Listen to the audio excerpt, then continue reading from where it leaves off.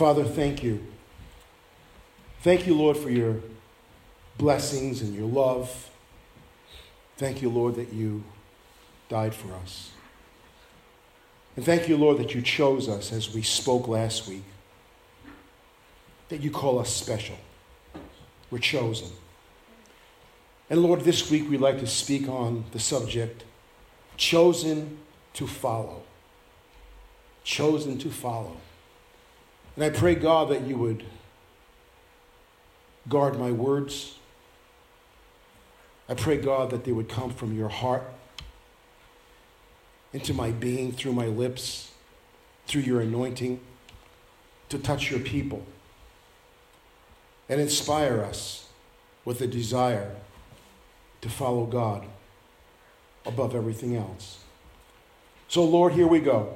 Take our hands, our ears, and help us to receive the seed, the word, into our lives, that we may be able to follow you the rest of the days of our life. In Christ's name, amen. Last week we spoke about you are special. We spoke about that we're chosen. And this week I want to speak about what are we chosen for? We're chosen to follow. The Bible says in John 6:44, no man can come to me except the Father which hath sent me draw him, and I will raise him up the last day. I love words. I love the meaning of words. And when I studied this sermon for hours, the word come, it means to come from one place to another. It means to come into being. Arise and come forth. Finding a place of influence. To be established and become known. Right there's the sermon of what God's saying. He says, I want to draw you from what you used to be, where you used to be. I want to draw you to another place with me. I want your life to come into being, alive. I want you to arise and come forth and find a place and find your influence in life, that I may be establishing you, that you may be made known. To who? To those around you and to the spirit world, that they'll say, uh-oh, there's one of them. We need to be careful. They're praying or they're worshiping. No man can come to me, Jesus said, except the Father which hath sent me draw him. And that word draw sometimes means in Greek to drag us. And sometimes God had to allow our lives to become so uncomfortable that he had to drag us away to bring us into being with him. Drawing means to choose, to prefer that individual. And how does God draw us? By his word, by his Holy Spirit, by conviction, and by desire. God always trying to bring us from point A to point B. To do what? So that he can raise him up at the last day. To raise us up, causing us to be born again, causing us to appear to the world in a different way, causing us to go forward. It means kings, prophets, priests, and leaders of insurgents. Have you ever considered yourself an insurgent? You know what that means? Going against the grain. Going against the status quo. Going against what everybody else is doing or believing and standing for what's right. Standing for truth. Jesus was an insurgent. He was a revolutionary. He did things so differently than anyone else that came upon the scene. And he causes us to come into being to be such a people. That we can enter into conversation, listen to this, or dispute with the powers of darkness and undertake the business of God against evil. You see, you can't dispute with the enemy unless you're drawn by God. You can't dispute with the enemy. You have nothing in terms of your carnal life that you can say to the enemy that will move him or do anything to him. But when we speak the words that God gives us as he draws us, as we begin to realize that we have deity on the inside, and that the words that he has spoken through us through the word of God, that we can speak praise God verbally and vocally. And we can say in the name of Jesus, demons tremble at the name of Jesus. You have power. We have power. We have influence to rise up against the enemy. And what he's trying to accomplish, because he has an agenda. He has an outline for each of our lives. He has an outline for this church. He has an outline for your family. He has an outline for your children. And that outline is to kill, steal, and destroy. I read the other day where 2 teenage boys both overdosed on the same day. 2 handsome young men, 16 or 17 years old, brothers, found dead. That's sad for a parent. That's sad for a parent. To go into a child's bedroom, to awaken that child for school, and there's no response. It's sad. And it's happening every day in our country.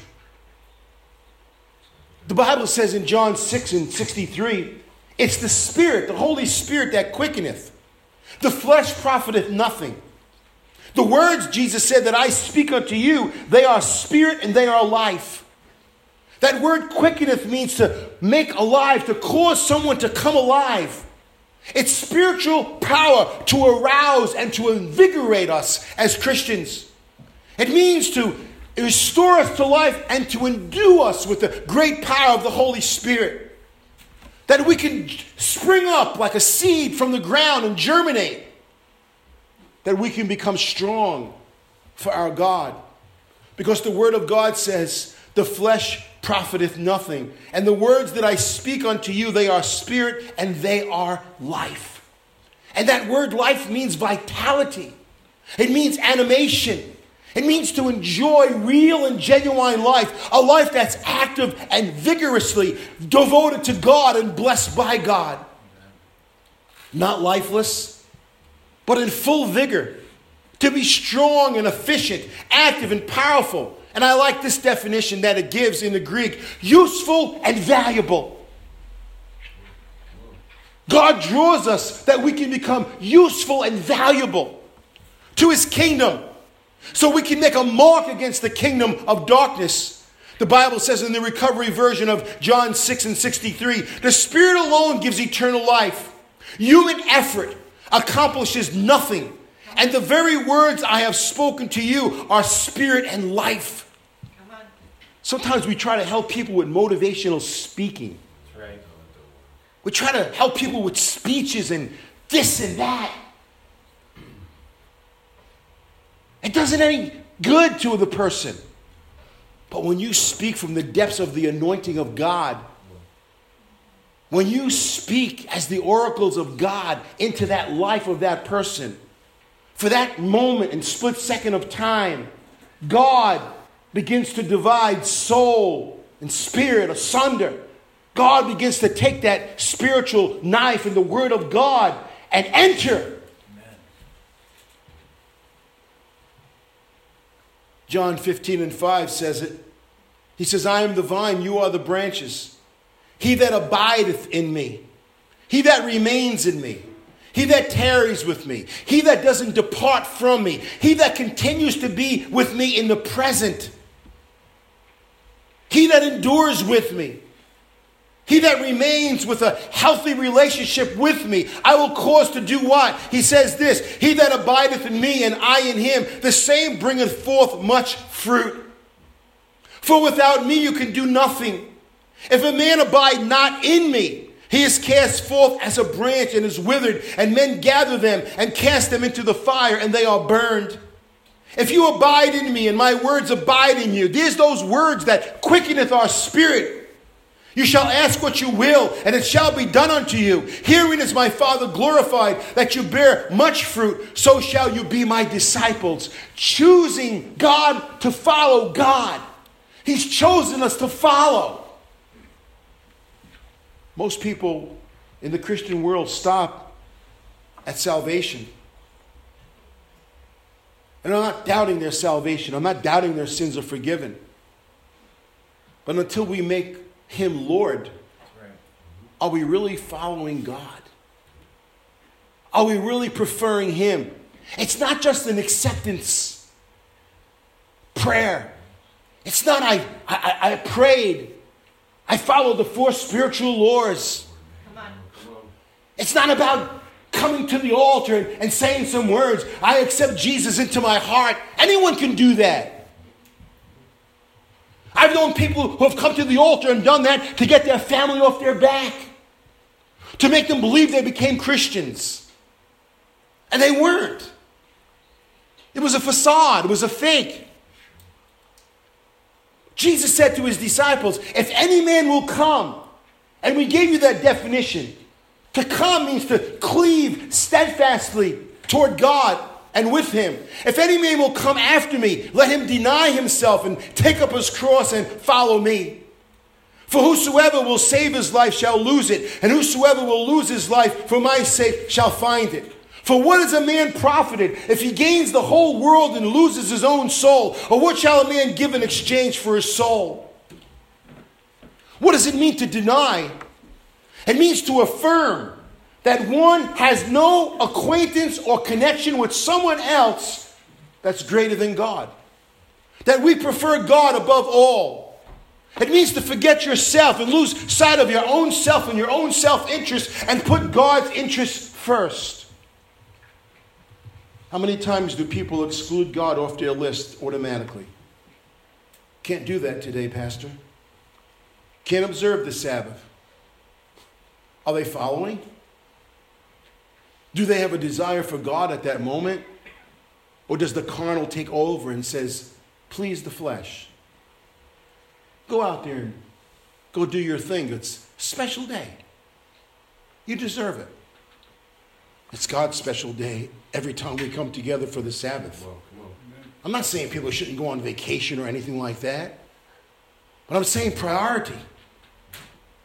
The Bible says in Matthew 5 and 6, blessed are they which do hunger and thirst after righteousness, for they shall be filled. Lord, how much do I desire you? How much am I hungry for you? Am I famished? Am I craving you? Lord, am I crying as a beggar that's starving for food?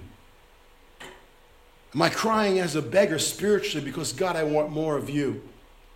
We sing these songs. We hear sermons. But God says, do we do them?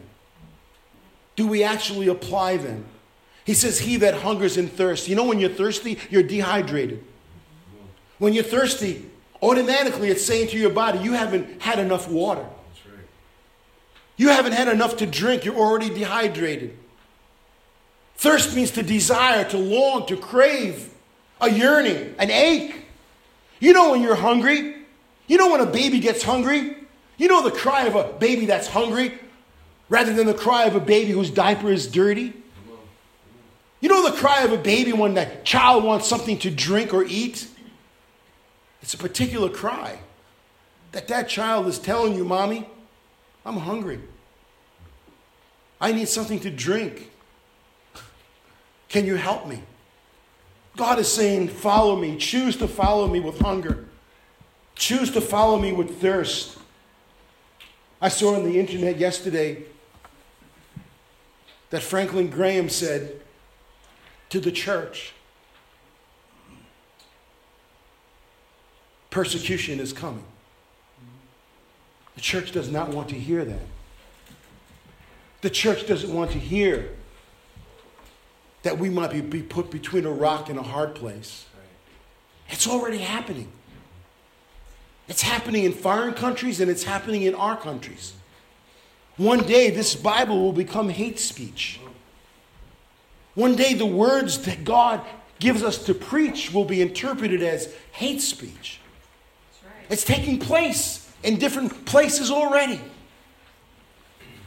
We must follow. We must choose Him first. Amen. We must teach our children the biblical foundation of Christianity so that they can stay strong as they come to the age of accountability. There must be a continual hearing and obedience to God. I didn't know what was happening basically here in the church, preparing this sermon about giving a rock to Dad. Matthew 7:24 says, therefore whosoever heareth these sayings of mine and doeth them, I will liken him unto a wise man which built his house upon a rock. And the rain descended, and the floods came, and the winds blew and beat upon that house, and it fell not, for it was founded upon a rock. And everyone that heareth these sayings of mine and doeth them not shall be likened unto a foolish man, which built his house upon the sand. And the rain descended, and the floods came, and the winds blew and beat upon that house, and it fell, and great was the fall of it. I looked at that verse, and I said, okay. Therefore, whosoever heareth these sayings of mine. What does it mean to hear these sayings? It means to hearken and give audience to what God is about to say. It means to attend to, listen, and consider what is or what has been said, and to understand and comprehend what is going to be said. I want you to follow that because it's very important to understand the Word of God this morning. To hear means to hearken to the voice of God and give audience and pay attention to what God is going to say to us. It means to attend to and consider what is or has been said, and to understand and to comprehend what is going to be said. If you look at the progression in this verse, what happened to the house that was built on the rock happened exactly to the house that was built on the sand. Let's go on a little excursion here for a moment. The word rain in the translation means a heavy shower or violent rainstorm. I want you to think of these words now. Rain, violent rainstorm. Floods means a torrent, a gush, a rush of water. Inundation, a surge and a deluge. We've all seen pictures of floods. Winds. This word winds means a violent agitation and stream of air. A very strong, tempestuous wind. It means the four principal or cardinal winds that come from the four corners of the earth. That's a big wind. And what did the rain and the floods and the wind do? It blew. It blew upon what? It not only blew upon the house, but it beat upon it, which means to rush upon and beat against it. But the house that was built on the rock fell not. It was not thrust down. It did not fall under judgment. It did not fall under condemnation. And it means this, of those not overcome by terror or astonishment or grief. It means those that are not overcome by the attack of an evil spirit. It means that are those that are not cast down from a state of prosperity or uprightness. It means those that will not lose their virtue and will not lose their authority or no longer have force with God. When you choose to follow God, you're going to have rain. You're going to have floods. You're going to have winds. You're going to have storms. And they're going to beat upon your house. It's going to happen. Some of you are going through some trying times. Peter gave us light when he says, think it not strange concerning the fiery trial that's about to come upon you. Some will go through great temptation. But the house that's built upon what? Christian wisdom, Christian grace, Christian virtue, Christian holiness, and the blessings of God. Built upon what? A rock, which means the firmness and strength of your soul in Christ. You're the rock. Standing upon the rock. Amen. And when we're strong on the inside because we're following Christ and we're choosing to do that, His daily presence will go with us. There must be a continual hearing and a continual obedience to God. Amen. And that's where people are dropping out. That's where the church will go into apostasy. Because they'll grow weary and tired. They'll get tired of the rain. Just like you're tired of physical rain. We've all said that. I'm sick and tired of rain. Haven't you said that? Well, people are going to say that spiritually. I'm sick and tired of trials. I'm sick and tired of temptation. I'm sick and tired of saying no. I'm sick and tired of not having fun. I'm sick and tired of not being out there. I'm sick and tired. I need pleasure.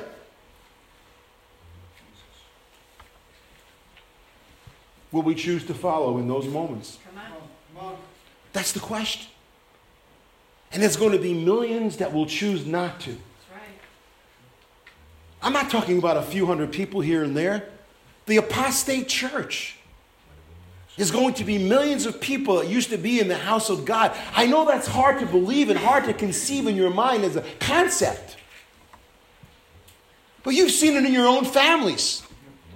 You've seen it in churches. You've seen people that once were on fire for God and loved God walk away from the gospel. That's right.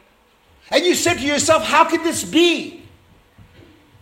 How can that actually happen? I knew that person. They used to lay hands on people and people were healed. They used to prophesy. We all are familiar with those. There must be a continuum sanctification if we choose to follow God. John 17:17, the great prayer of Christ, he said, sanctify them through thy truth, thy word is truth. What does it mean to sanctify them? God, keep them separate. Make them holy. Set them apart. Set them apart so that when they come under stress, when the rain comes and the floods come and the winds come and beat upon their house, Lord, don't let them go back to the elements. Father, don't drive them back to the elements. Don't let them drive themselves through temptation back to the elements of life. And that's exactly what the enemy wants to do. He wants to discourage you so much that you decide you need to take a break from God, at least momentarily, sometimes forever. Because the only relief that I could get is through a drug or a drink or whatever. And that really calms me down. We're choosing the elements over following Him. How does the heart of God feel? When we're married to Him and we commit spiritual adultery by taking on another suitor. How does He feel when we're married to Him? When we say we're the bride and He's the husband. We have been betrothed to Him through the blood of Jesus Christ. The marriage supper of the Lamb will be a supper in heaven one day. What is it called? The marriage supper of the Lamb. Where we'll sit at the table as His glorious bride without spot or wrinkle. Without condemnation or judgment. Will be reserved for those that choose to follow God. There must be a continual coming to Jesus. He came to the disciples in Matthew 11:28, and he says, "Come unto me." And we gave you the definition of that word, come. Come on, I want to bring you from there to here. I want to drag you sometimes. Just like sometimes you don't feel like getting up to go to work. You just don't feel like doing the chores today. You just don't feel like it. But you drag yourself out of bed. You drag yourself out of depression. You drag yourself out of that funky spirit. And say, I have to. Someone's depending on me. And sometimes when spiritually we're in the mully grubs, God comes and says, come on, I want to drag you. I got you. Come on. Take my hand.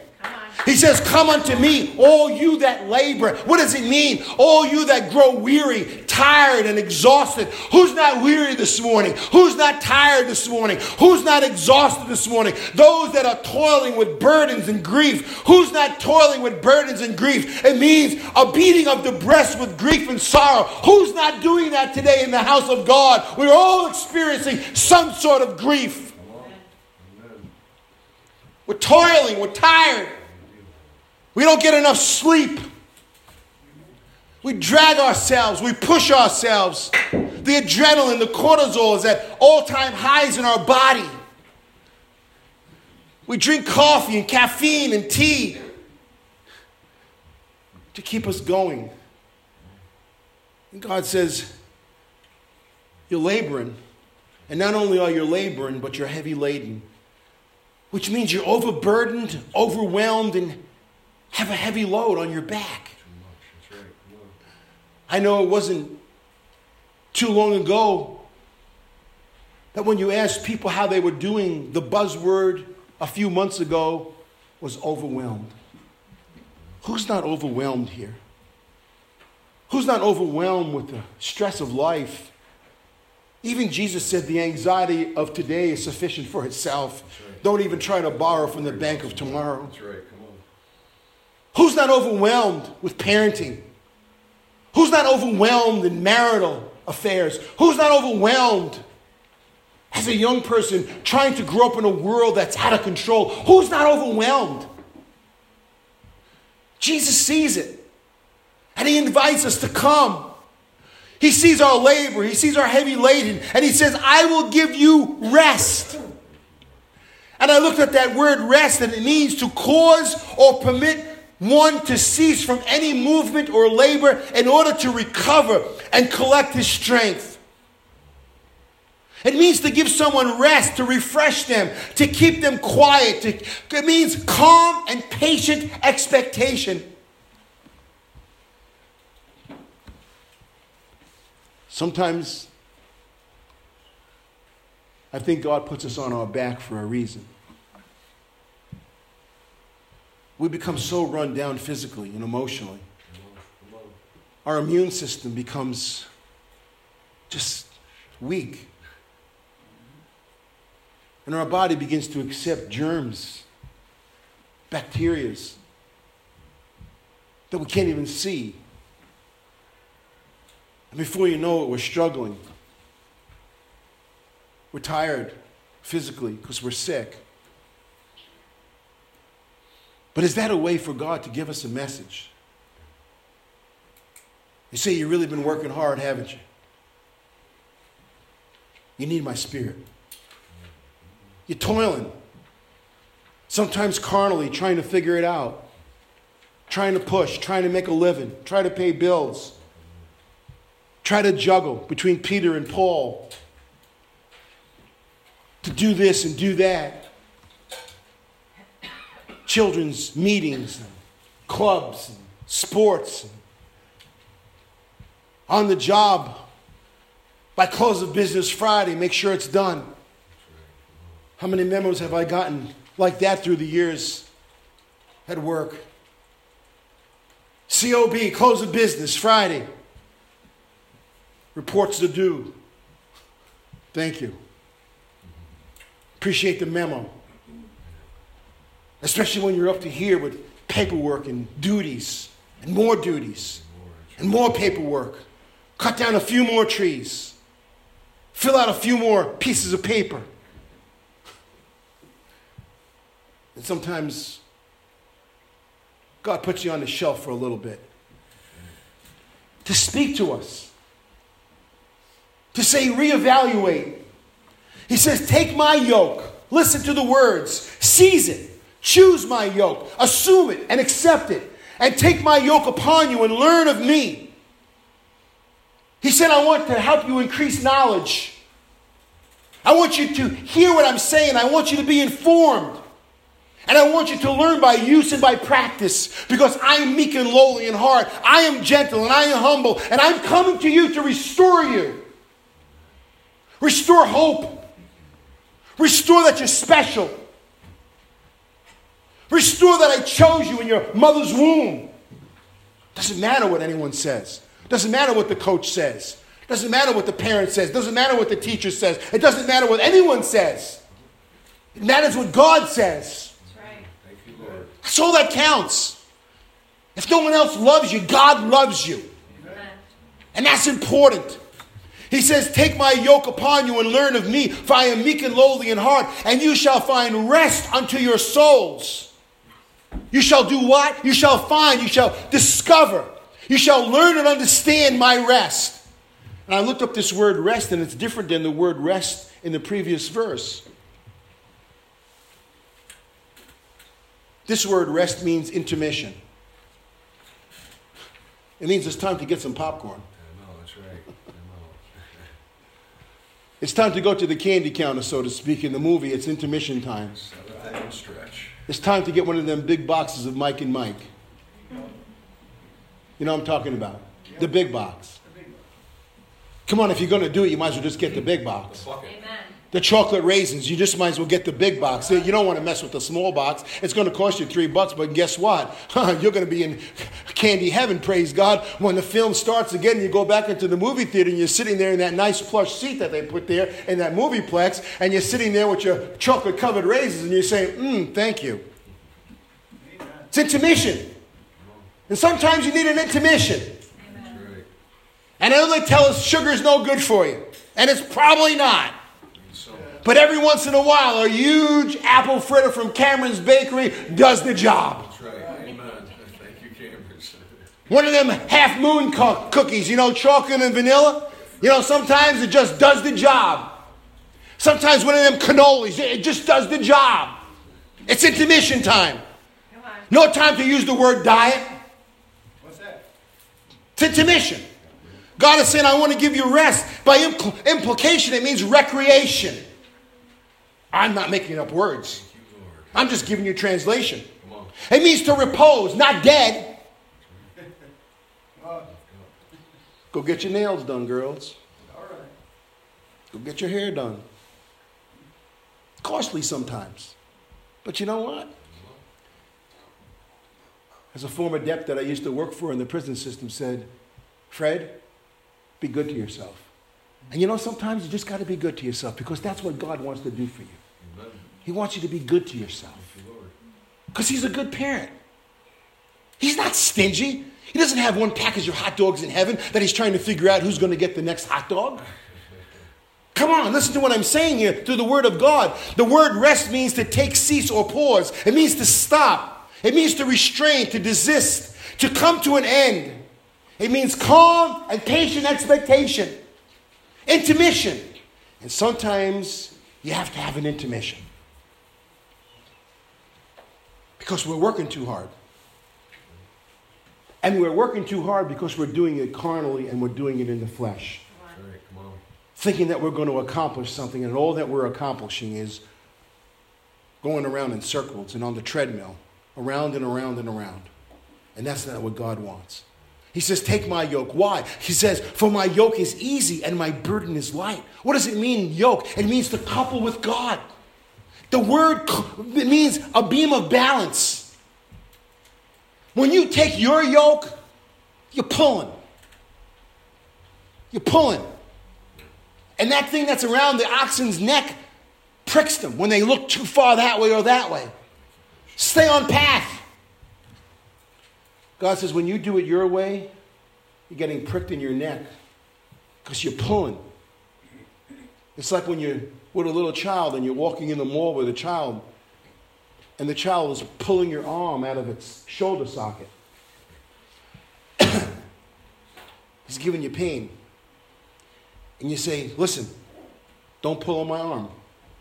Especially when you get older. That socket isn't as stable as it used to be. Come on now. And you tell him, slow up. We'll get there. I know you're hungry. We'll get you some pizza. But don't pull on my arm. Don't pull on my shirt. God is saying this. When you pull on your own arm and you use your own yoke, you're spinning your wheels, and it's not going to happen for you. It's not. He says, take my yoke, which means my beam of balance, my relationship with you, Jesus. Because my yoke is what? Easy. What does it mean? It means to push or row less. You know when you're in a boat and you have a couple of people rowing, the boat's going to get to the other side faster than if you tell the person behind you not to row. And you're going to be so tired of rowing that you're probably going to be so tired that you won't get to the other side in the time you wanted to.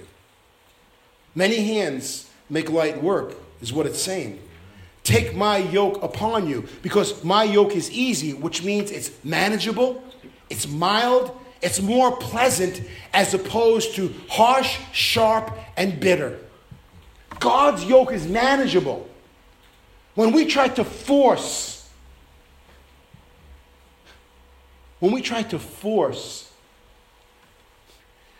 God says you're toiling, you're going to get weary, you're heavy laden, you're overwhelmed. And a lot of people try so hard to push, to get it done. People push in relationships. And they try so hard. And in the end, it's not manageable. It's not peaceful. And there is no intermission. God says, for my yoke is easy and my burden is light. The burden means the cargo of a ship. But it means this. It means agile, easier to handle. It's easier to handle the winds and the rains and the floods that come against us when we're wearing God's yoke, which means we're coupled with Him and we're holding His hand and we're walking with Him as opposed to walking by ourselves. Do you understand the concept? Amen. It's so simple, but it's deep.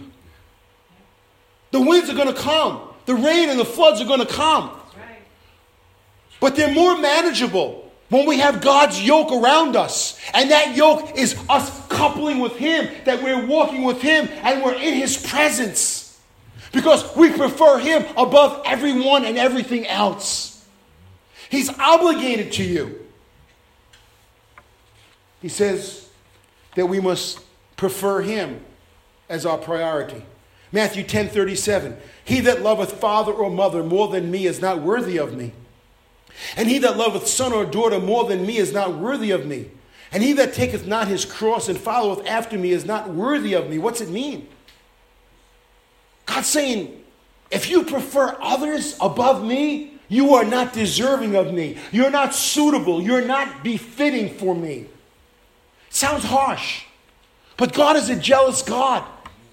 He's not going to stand in line and wait for you while you go through this suitor and this thing and that thing and your dream and your vision and your whatever, your lists. You think God is looking for crumbs? Do we actually think that God is looking for leftovers? No, He's not. He wants to be number one in your life. He wants you to make Him number one. And when we get waylaid on that road, He's a jealous God. That's right. And He's so jealous that sometimes He has to intervene and say, hey, look at me, I'm here. Hello. Don't ignore me. I am God. And the Bible says He's a jealous God. But yet people would prefer other things, other people, and write God off their list in a moment of a twinkling of an eye. The Bible says, don't be concerned about yourself. He said in Philippians 2:5, let this mind be in you, which was also in Christ Jesus, who being in the form of God, thought it not robbery to be equal with God, but made himself of no reputation, and took upon him the form of a servant, and was made in the likeness of men. And being found in fashion as a man, he humbled himself and became obedient unto death, even the death of his cross. What does it mean? He made no reputation. He emptied himself. And sometimes God calls upon us to stand for truth. But we're so concerned about our reputation. We're so concerned what other people are going to say, that they're going to point us out, that you stood for what was right. You went against the grain. You became an insurgent. You became a revolutionary at that moment. You voiced your godly opinion. And you knew when those words came out, you were going to get the hammering of other people who were going to put you through the crucible. You shouldn't have said that. That's right.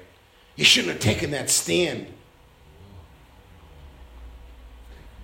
You should have thought about what you did. That's right. No, now I'm guarding my reputation. Come on. Now I'm trying to preserve myself and not deny myself before God. I like when Jesus was asked all those questions at his trial. And Jesus basically responded and said, you say. That's what you say. That's what you say. That's your opinion. Who are you? I have power to call 12 legions of angels down from heaven. I have power to obliterate Rome. Right. I have power by the finger of God to take you out. I have that kind of power. But I'm meek and lowly in heart because there's millions of people that are going to be depending upon me for salvation. That want to sit at my table in eternity forever. And I must go to that cross and drink that cup. We have to shun temptation, especially when life gets tough. If we're choosing to follow Jesus, temptation is going to come to you. When we get stressed out, when we become anxious, Jesus said this in Matthew 6:9, after this manner, therefore pray, our Father which art in heaven, hallowed be thy name. Thy kingdom come, thy will be done in earth as it is in heaven. Give us this day our daily bread, and forgive us our debts as we forgive our debtors, and lead us not into temptation. That's right. Don't bring us back to the elements, God, help us. Help me, God, when I'm stressed. Help me when I lose it. Help me when I lose balance. Help me, God, when I take my yoke again instead of your yoke. Lord, don't let me be attracted to the elements of the world. Don't let me be attracted to the promise of pleasure in the world. Oh, God, don't let me be deceived and seduced. That's right. Old-fashioned preaching. Old-fashioned preaching. Lead us not into temptation, but deliver us from evil, for thine is the kingdom and the power and the glory forever. Amen. Lord, don't let me be allured by the bait of this world. It's right there. It's at our fingertips. It's the touch of a button. It's the click on a remote. It's the street corner just down the block. It's that man that has something in his pocket for you. It's in the bottle. It's down at the bar. And all that does is allure you into the spider web of the enemy. It says, come on. You've had a tough week. Come on. What are you waiting for? Trust me, he says. I'm your friend. Was he a friend to those 2 young people that died of drug overdose yesterday? Was he a friend to the 200 that will die today before we lay our heads down on the pillow? They say now that the fentanyl that's being introduced to some of the drugs, that the Narcan is no longer working Right. to revive people because it's a different strain. Carfentanil. Think about it. Think about it. What's happening to our society? We've become like the old Greek Roman Empire that imploded from within. Look it up. Didn't take the enemies to come from the outside to destroy Rome and the Greek Empire. They did it themselves. Became a society of pleasure. And what does Paul tell Timothy? That in the last days, men will become lovers of themselves and lovers of pleasure. The allurements are there. The macho image is there. Look at me. I'm a stud. It's there. It's there for what? It's there for misery. We have to be serious about God. He said in Matthew 5:29, and if thy right eye offend thee, pluck it out and cast it from thee, for it is profitable for thee that one of thy members should perish, and not that thy whole body should be cast into hell. And if thy right hand offend thee, cut it off and cast it from thee, for it is profitable for thee that one of thy members should perish, and not that thy whole body should be cast into hell. Jesus isn't advocating that we cut off our hands or blind ourselves. He's trying to tell us the seriousness of Matthew chapter 6, verse 9, that we not be led into temptation. Right. He's trying to tell us to be serious. It could cost you. It could cost you. But when there's no fear of God, and we choose not to follow God as a priority, and we think we're smarter than the devil, he comes with a little package. Pick you off. That's right. He comes with a little package. He says, hey, take your ease, man. I'm your friend. Oh, really? I got you covered. This one's on me. Really. The only thing that's free, Lord, my friends, is salvation. You're paying for everything else. Paying for your air, you're paying for your water, you're paying for your funeral, you're paying for everything. Nothing's free but the salvation of the Lord. Let me close. What's the proof that we're choosing God to follow? It's found in Galatians 5:29. But the fruit of the Spirit is love, joy, peace, long-suffering, gentleness, goodness, faith, meekness, temperance. Against such there is no law. We must come to the place when we wear God's yoke. We must come to the place of peace that's beyond all understanding. It says that God will give us perfect peace for those whose mind is stayed upon thee. I heard a man talk about his prophecy the other day. Whether it's true or false, we won't know until it comes to pass or doesn't. It's a prophecy that George Washington had. It's a prophecy that David Wilkerson had, where he saw cities, thousands on fire in America. A possible civil war. That's right. A famine. If you look in Venezuela, they're putting numbers on their arms to line up in sequential order numerically to get something to eat. It's not the mark of the beast. It's a mark that can be washed off, but they're putting numbers on their arm. I'm in line. I'm number 1826. What's your number? 1851. Well, you're behind me. You can't get ahead of me. And people think that cannot happen. Let me tell you something that I don't think a lot of people are aware of. If we were living in 1929, when there was no debit cards to go to the store, where there wasn't welfare like it is today,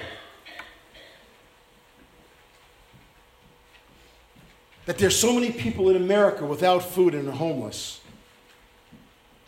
that it would be considered a depression. But we don't see it. No. Because people go and bring their cards to the store. They're not lined up for blocks and miles. They're not lined up because we've made it dignified. We don't want to alarm society. We don't want to let people know that there's so much air in the bubble that it can burst. We be in a famine. My wife and I heard, whether it's true or not, there's basically only 2 companies now that are legit, that are making food that lasts 25 or 30 years. It's depleted. Right. The government is storing food. It's known. What's it saying when your state puts out an emergency packet, what to do just in case? What's it saying? Someone is saying something is going to happen down the road. That's right. Get ready. Something's coming. And we as Christians, we're living in luxury in America. We're bickering over our hamburgers. Right. I have to wait 10 minutes? Are you serious? We have so many choices that to go into a coffee shop, I would need a college degree in coffee to figure out what to buy. So I just say, and you sound like a weirdo, coffee, 3 creams or 4 creams and 2 sugars. They kind of look at you. You want something in it? None. No turbo. Just give me coffee. Just regular coffee. Medium regular. Come on. That's it. And it's like, you don't want? No. Just want coffee. So many choices. But the church is at ease in Zion. Come on.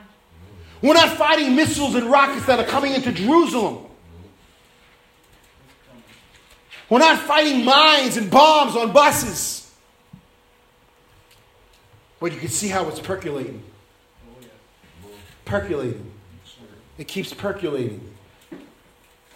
Because there's so much hatred and bitterness in our country against one man that's trying to do something right. Trying to make things the way it's supposed to be. Trying to put the yoke back on America that would make America rest and be at ease. While the opposition wants a yoke to put around our necks. To take what we've earned. To take what we've striven for. To take the hard years of labor and work and distribute it a bunch of among people so they can go in Central Park and smoke dope for the day and explore the museums and get a guitar and learn how to pick. No.